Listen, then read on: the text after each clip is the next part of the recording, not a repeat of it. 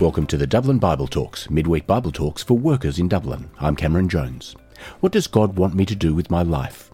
Christians ask this kind of question because they are genuinely interested in making godly decisions.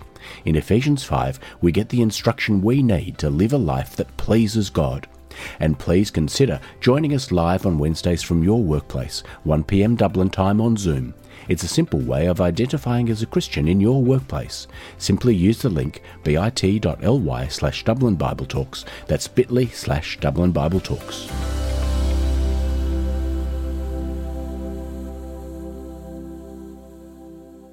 Well, what does God want for you in your life?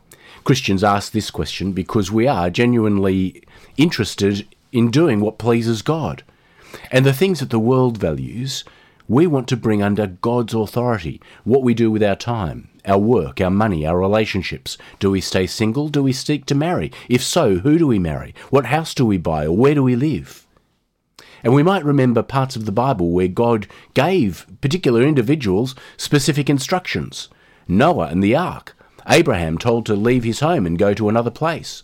Jonah told to go to Nineveh. The calls of Samuel and Isaiah and Ezekiel. And in Acts, people are prompted to go this way rather than that way. And we would like, and some people seem to expect, that same kind of thing is going to happen for us as we seek to make our decisions. Friends, what we have before us today in this part of Ephesians is some of the guidance we need to live as God has called us to live. The language he uses is the language of a journey. While many translations use the language of living a certain way, which does make sense, Paul actually uses the language of walking. Chapter 2, verse 2, he says, "In which you formerly walked according to the course of this world." Chapter 2, verse 10, "For we are his workmanship, created in Christ Jesus for good works, which God prepared beforehand that we would walk in them." Chapter 4, verse 1 says, "Therefore I, the prisoner of the Lord, implore you to walk in a manner worthy of the calling that you've received." In chapter 4, verse 17, he says, "So I say this and affirm together with the Lord that you walk no longer as the Gentiles walk, in the futility of their mind." And in this passage today, we find more instruction about how we should live, how we should walk as a group of followers of the Lord Jesus Christ. And we should notice, friends, that it is as a group that we find ourselves walking. It's not a solo hike. This is a group pilgrimage. Because Jesus' death was not just for me, it's not just for you, but it's for us. Not only making me a new person, but making us a new people.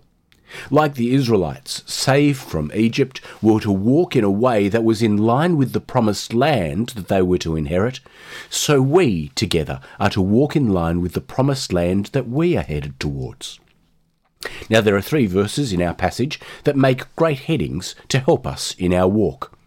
Chapter 5, verse 2 says, "Walk in love, just as Christ loved you and gave himself up for us, an offering and a sacrifice to God with a fragrant aroma." Look down to verse 8, and it says, "For you were formerly darkness, but now you are light in the Lord." And then he says, "Walk as children of light."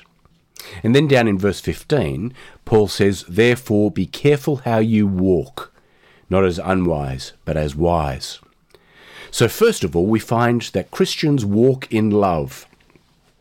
Look again at verse 1.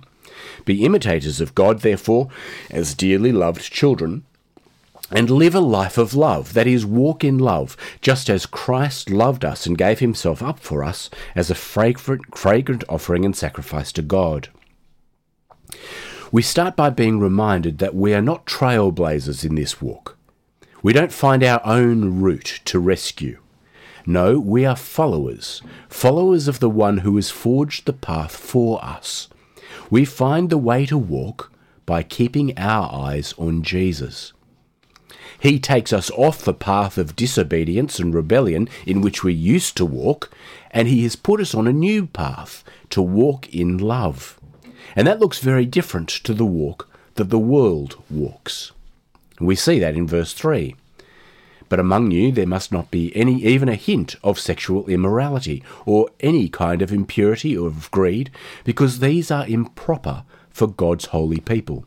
Nor should there be obscenity, foolish talk, or coarse joking, which are out of place, but rather thanksgiving. For of this you can be sure, no immoral, impure, or greedy person, such a man as an idolater, has any inheritance in the kingdom of Christ and of God. Let no one deceive you with empty words, for because of such things God's wrath comes on those who are disobedient. Therefore, do not be partners with them.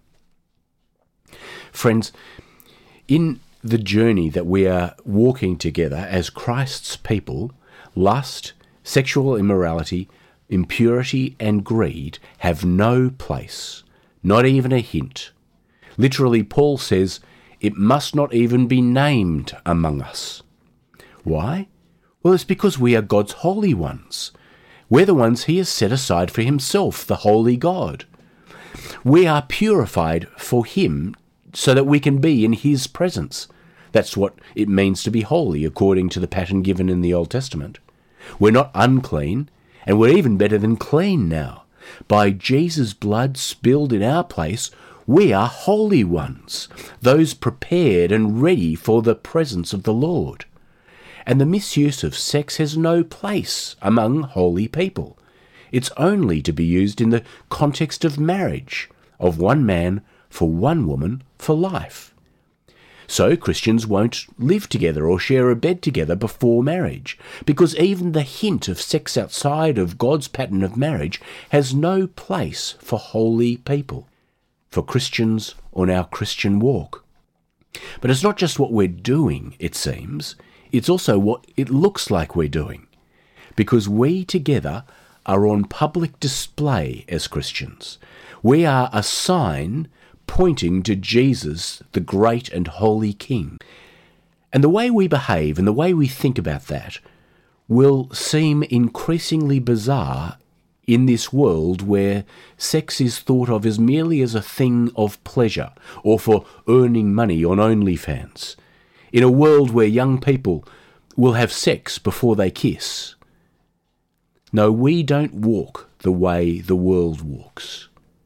But as important as this is, Christians are not only interested in sex. Look also at how else we are going to be different in the way that we walk. Verse 3, greed has no place in our walking. Actually, the word that is used there is covetousness. It's not a word that's used very often in everyday life. But it's not just wanting stuff that we don't have. That's what greed is. It's going further than that. It's saying, I want something that God has given to someone else. No, friends, there is not a hint of that to be among us in the way that we walk. Now, this is really important for Christians because it is not just an individual problem. This covetousness has an enviousness built into it that damages relationship. I want what you have, and because you have it, I resent you. Friends, as we continue to get more people coming along to the Dublin Bible Talks, we may have some people join us who are very wealthy. They might have more than one car in their household. They might have a holiday house. They might be in positions of authority and privilege in society. But we also may have people joining who are struggling in life. They might have become unemployed, or they might be right on the edge or in debt, and they don't know where the next repayment is going to come from. They might be living from one pay packet to another, or they might just be one pay packet away from losing everything. How we address those things as Christians, particularly in the church, and I realise that the Dublin Bible Talks is a bit different to what we're talking about here, but we will express this in certain ways. But as you meet together with a group of other Christians, we should address those kinds of things together. It's a part of the walk we walk together. We've already learned from chapter 4, verse 28, that we should seek to earn an income so that we can be generous. Christian people who have an income will use it for their family, realizing that a Christian family is not built by procreation, but by proclamation, a family of those who believe the gospel. And when Christians are generous, we will do it in a way also that doesn't display our generosity as a boast. We will do it quietly, without wanting recognition. A number of years ago, I remember a particular preacher speaking on Matthew chapter 6, and that's where Jesus calls people to give generously, but not in order to be seen, to be generous. And he says that if you do it to be generous in front of other people and other people congratulate you for your generosity, your receipt is already paid in full. And he called our attention to the various plaques that were around the church building we were in. And a number of them said, "This is here by the generosity of," and then it named the person. And this preacher said he wanted to get a sign made, a stamp made, so that he'd go to every one of those plaques and then say, bang, receipt paid in full. Bang, receipt paid in full. Because we don't express generosity in order to be recognised by other people as being generous, but in order to give glory to the one who has been generous to us. Those of us who don't have things, however, we can very easily fall into wanting that which God has not seen fit to give to us, but to someone else. And we can easily fall into envy, to covet those who seem to have those things that we want. So, if you're a person who feels the absence of significance or security in life because you are feeling in need, how are you to manage that? Well, the language that Paul uses here calls us to give thanks for the real riches that we have. That is, the inheritance that is eternal. Now, you might say back to me, well, that doesn't feed me my lunch, and you're right. But realise that even your hunger does not take away from the eternal riches you have been given when you didn't receive it. It doesn't take away the feast that awaits you that you did not deserve to be invited to, and with whom you will be enjoying it, even with the person who has very much in this life. And for those of us who have stuff, who are wealthy, we need to be careful how we speak and act.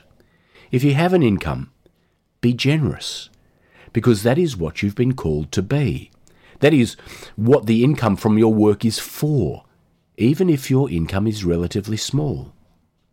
And if you do discover that a fellow believer has a need, well, be careful how you speak about your work and your house and your cars and your meals, because you know that words matter. You don't want to inspire a bitterness or a covetousness, but instead be practical in your generosity.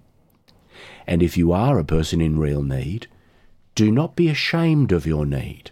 Of course, you should seek work so that you can be generous yourselves, but don't lose yourself in bitter pride that will prevent a brother or sister from caring for you. They cannot help you if they do not know your need. Of course, we need to be aware that sometimes we'll get it wrong. We'll be clumsy in the way that we do these things. We'll be accidentally insensitive. But we will bear with each other in love, won't we, dear brothers and sisters? Well, why are we Christians so careful about the way we walk with our behaviour and our speech? Verse 5. For of this you can be sure, no immoral, impure or greedy person, such a man is an idolater, has any inheritance in the kingdom of Christ and of God. Let no one deceive you with empty words, for because of such things God's wrath comes on those who are disobedient. Let your eyes go to those words and take them in. Do you really believe this? Are you really sure of this? Look at the passage, read it, take it in. This is God's word to us. Dear friends, our new life is the most valuable thing in the universe. The resurrection and ascension of Jesus teaches us this. So let's be very careful that we don't even look like we're throwing God's good gift of a new life back in his face by walking the old walk. Verse 7, do not be partners with the world. Friends, while we live in the world, and while we live and walk among those who are not believers, and while we have freedom as Christians to do any number of things, we will not use our freedom as a license to do what is evil. Why? Well, we find out from verse 8 to 14, it's because we are now people who walk in light rather than darkness. Look at verse 8. For you were once in darkness, but now you are the light of the Lord. Live as children of light. The phrasing is, walk as children of light. For the fruit of the light consists in all goodness, righteousness and truth, and find out what pleases the Lord. Friends, if we are saved by grace through faith, why do Christians focus on living a godly life, walking a godly walk? Well, it's because we now see that it's the only way of living that makes any sense at all. Imagine there's a table in the middle of the room with a great feast laid upon it. Now, the lights were out, and we were feeling our way around the floor, feeling like we were moving somewhere perhaps, feeling like we were making progress, but never able to get what's on the table. But now the light's on. We see the table, we see the feast, and we leave the floor, and together we walk towards the table. To keep feeling around on the floor when the light's on would be bizarre, wouldn't it? Now, because the light's on, we see the prize, we see where it is, and we see together how to get to it. It's right there for the taking. It's an amazing thing that we humans, born into sinfulness, can now live following Jesus and live a life that is pleasing to God. Do you see that in verse 10? Pleasing to God. This idea of walking as children of light carries the idea with it that we see in children. When you see a child's face and you see their parents, you might recognize something of the parents in the child. You might see their manner of speech or something that they do, and they say, "Oh, isn't she just like her father?" And in God's children, Christians, we will resemble our Father. Friends, notice that this is not about which job you have. Notice this does not help us work out which house we are to live in. It's all about how you live while you're doing your job, how you live while you live in that house. Of course, you might make different decisions about which house you live in and what job you have because you have different priorities. But those things that were once big, important decisions are no longer things that dominate our priorities, dominate our lives, because it is pleasing God that now dominates our lives. Verse 11, have nothing to do with the fruitless deeds of darkness, but rather expose them. For it is shameful to even mention what the disobedient do in secret. But everything exposed by the light becomes visible, for it is light that makes everything visible. That is why it said, "Wake, O sleeper, rise from the dead, and Christ will shine on you." Friends, there is something about how we live as Christians that is illuminating in the world. Rather than involving ourselves in darkness, we live in a way that exposes the futility and the evil that is in the world. Wherever Christians walk, we bring light. Now, friends, we need to be very careful about how we do this. First of all, we need to be careful of hypocrisy. For the light that we bring is not our light. It's the light of Jesus. And the light of Jesus will at times expose our faults. And we will welcome that, won't we? And we will humbly repent and follow Jesus. So beware of hypocrisy. But second, beware of appearing arrogant. Never forget that we did not save ourselves. No matter how young we might have been when we decided to follow Jesus as Lord, we are not anything on our own. We are, you are, I am, only what we have been made by God's grace. But we have been made light bearers, and as light bearers, we do expose the darkness, not in order to gloat, not to be like the Pharisees that Jesus condemned, who thanked God that they were not like those sinners. No, friends, we realize that we were those sinners and are now wonderfully different by God's grace.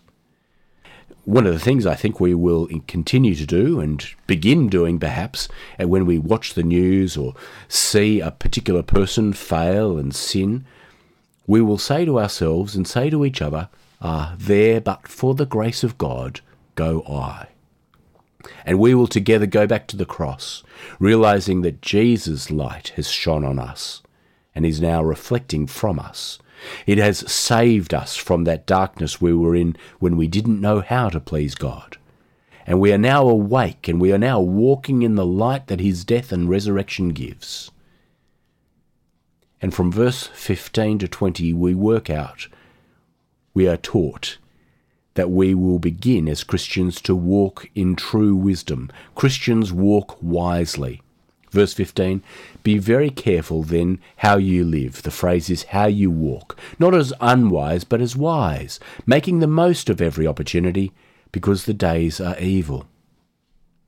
What does it mean to be wise? Well, God tells us through his word, and you might remember particularly parts of the Old Testament, where it says, the beginning of wisdom is to fear the Lord. Psalm 111 verse 10, Proverbs 1 verse 7, Proverbs 9 verse 10, counting God's opinion as more important than any others. What does it mean then to make the most of every opportunity because the days are evil? Well, that phrase, make the most of every opportunity, it's a phrase that can be used, well, it's a phrase that is used in the context of a limited opportunity, isn't it? I mean, when there's a deadline for a sale, or your appraisal is coming up with a date set, or there's the opportunity for a promotion, you make the most of every opportunity while you wait for that date to come. If you're in the context of a game of football and you're in extra time, you make the most of every opportunity to score. And friends, in these evil days, the days before Jesus returns, every day that passes is a day of opportunity to please God. And therefore, verse 17, we do not be foolish, but understand what the Lord's will is. God's will for us, friends, is not about choosing which job you have or what colour car or which sandwich you have for lunch or what holiday you take or which Bible passage to study today or which person to speak with. No, God's will for us is wisdom rather than foolishness. And God's will and wisdom is the mystery that has now been revealed, and that is that all of history is centred around giving glory to Jesus, living in such a way to bring him pleasure with every second he gives us, not being associated with improper behaviour regarding sex or greed or worshipping anything apart from God. And you see this is deeply practical in its teaching. It is deeply practical in that it can be applied regardless of whether you're employed or not. It can be applied regardless of whether you are wealthy or whether you are in poverty, whether you're on holiday, whether you're in work, whether you're studying or taking a break. Every second is an opportunity to bring God pleasure. And that means, verse 18, we don't get drunk on wine, which leads to debauchery. I mean, Christians don't get drunk because how we behave and how we speak, we know really matters. And we know that when drunk, a person can lose control over their behaviour and their speech, doing things and saying things that they later regret. No, we're not going to fill ourselves with something that leads to behaviour that is out of step with God's will. Instead, what do? We be filled with the Spirit. Do you see that there? Friends, be filled with the Spirit that makes you walk God's way. Be so filled with God's breath, so influenced by the word that his breath carries, that our walk pleases God. And see how the filling with God's Spirit, that phrase there, is associated with the speaking of God's word in verse 19. Do you see? Speak to one another with psalms, hymns, and spiritual songs. Sing and make music in your heart to the Lord, always giving thanks to God the Father for everything in the name of the Lord Jesus Christ.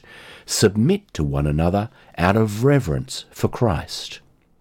We are filled by God's people speaking His word to us. That, friends, is why Christians sing when we get together. The focus of Christian singing is teaching each other the truths about God. It's not about whipping up emotion. Notice that singing is not a music ministry. It's not an emotion ministry. It's a word ministry. So I'd recommend you be cautious about singing lots of songs about what you are doing. I do this, I do that. No, singing is to speak the truth about God to each other, for His glory's sake.